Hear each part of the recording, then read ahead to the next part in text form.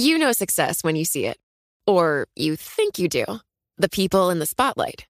But what about those small business masterminds who succeed at making their money work harder?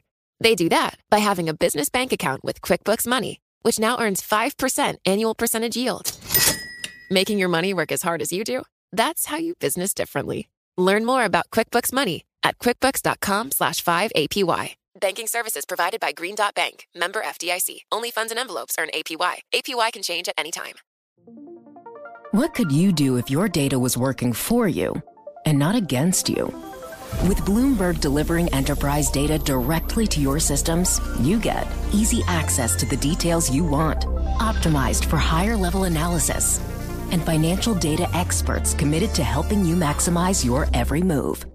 Our data is made for more, so you can show the world what you're made of. Visit Bloomberg.com/enterprise data to learn more. Welcome to the Bloomberg Law Podcast. I'm June Grosso. Every day we bring you insight and analysis into the most important legal news of the day. You can find more episodes of the Bloomberg Law Podcast on Apple Podcasts, SoundCloud, and on Bloomberg.com/podcasts. It's a rare public rift between the Republican and Democratic leaders of the Senate Intelligence Committee over their investigation into Russia and the Trump campaign. Yesterday, Republican Chairman Richard Burr said the committee had found no evidence of collusion, but Senator Mark Warner, the top Democrat on the committee, disagreed, saying the investigation is still ongoing and the committee still had to interview some key witnesses. Joining me is William Banks, a professor at Syracuse University Law School. Bill, how do you read Burr's comments? Well, I think that Burr was caught by the interviewer to answer a specific question about the state of play at that particular date, and he gave an accurate answer. They had no conclusive evidence of conspiracy or collusion at that time, but his colleague Senator Warner is absolutely correct that there's more to do. Several witnesses have yet to return to the committee, in part because they're still undergoing proceedings related to Mueller's investigation. So the answer is one that we shouldn't, or the RIF, I think we shouldn't take it too seriously, because the committee will be back together. And indeed, for nearly 2 years now, those two have managed a bipartisan investigation. I expect they'll continue. There's also a question of what is meant by evidence and direct evidence, which it seems that both Democrats and Republicans are saying there is no direct evidence. Are they referring to a smoking gun? Because juries sometimes have to draw conclusions based on indirect evidence and circumstantial evidence. Well, that's true. So, when they're done, when the rest of the witnesses have returned and they lay it all out, then there'll be a chance for us to derive circumstantial evidence. I think, we've got Michael Cohen yet coming back. There's Paul Manafort.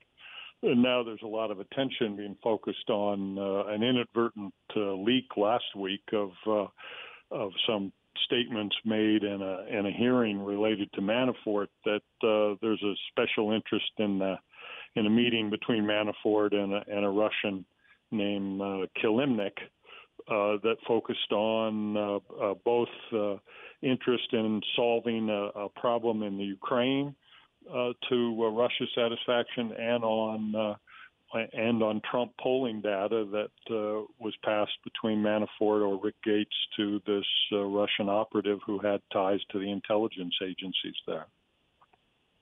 As far as the Mueller report goes, just want to talk a little bit about William Barr, who is going to be the next Attorney General, and his statements that he would like to give as much information as possible in that report to the public, but there may be things that have to be concealed due to security concerns. Where do you think he stands right now as far as revealing the Mueller report? It is hard to tell, and he was a little bit coy, I think, in the hearings and in committing to a specific position. But we have to understand that we don't yet know. None of us knows what form the Mueller report is going to take. This is not like Watergate. This is not like Ken Starr and President Clinton, where they had a specific charge about reporting based on a statute, the Ethics in Government Act. That, as we know, the whole Mueller investigation has been conducted pursuant to Justice Department regulations, not pursuant to a law enacted by Congress. And those regulations don't specify a full report to Congress. So we could be looking at any number of different formats for report, length, content, degree of specificity. So it's probably not fair for us to prejudge what Barr might do when none of us, including Barr, knows what the report's going to look like. There is a court decision during the Watergate era that allowed the House to review the evidence that Watergate prosecutors had assembled against former President Richard Nixon. And that states that Congress has the right to obtain all evidence. So will that give the congressional investigators an in? I think it does. I mean, those are important principles. I think Congress, of course, has a constitutional responsibility to conduct investigations within its purview, and certainly following the laws of the United States is within its purview of investigation. So I think courts would tend to be very supportive of efforts by Congress to obtain the information. First, we need a dispute, though. So far, there's no dispute. And I think it's likely that the information is going to come to Congress one way or the other. You and I have talked several times about the position of President Trump here. Given the politics, even though there's a Democratic House, since we still have a strongly Republican Senate, the prospects of impeachment are still very much in the distance and highly unlikely.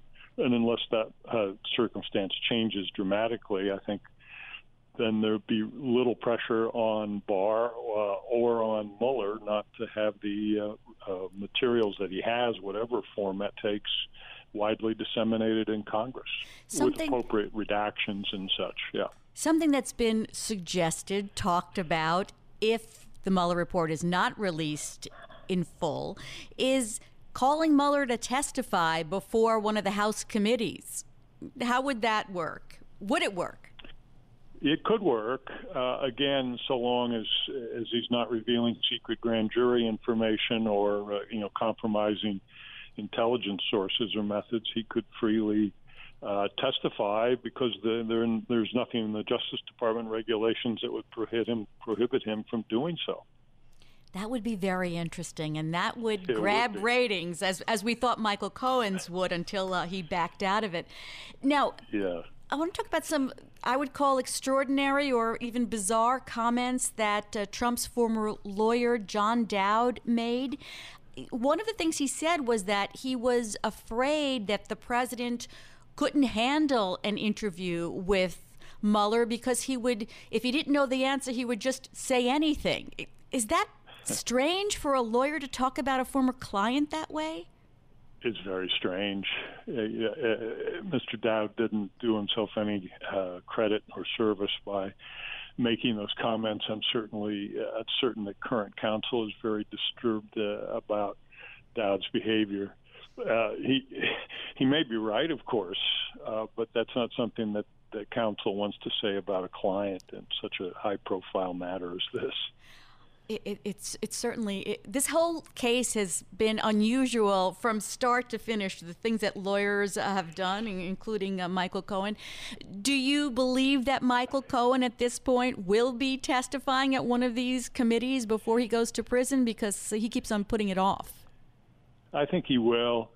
I think he has been putting it off, but I think he can't put it off forever, and I think it's going to behoove him to come forward. And I think he probably at the end of the day will be at least in the House, if not in the Senate. Yeah, I noticed that what we started out talking about was that Senator Burr, and he mentioned he was a little bit aggravated, you could say, that Cohen had put it off. But they could always call him from prison and get him to come in, but I suspect that they don't really want to do that. But it is a possibility. Well, yeah. It is a possibility, right? He's not going anywhere where he can't be reached, that's for sure. All right. Well, thanks so much, Bill, as always. That's William Banks. He's a professor at Syracuse University Law School. Thanks for listening to the Bloomberg Law Podcast. You can subscribe and listen to the show on Apple Podcasts, SoundCloud, and on Bloomberg.com/podcast. I'm June Grosso. This is Bloomberg.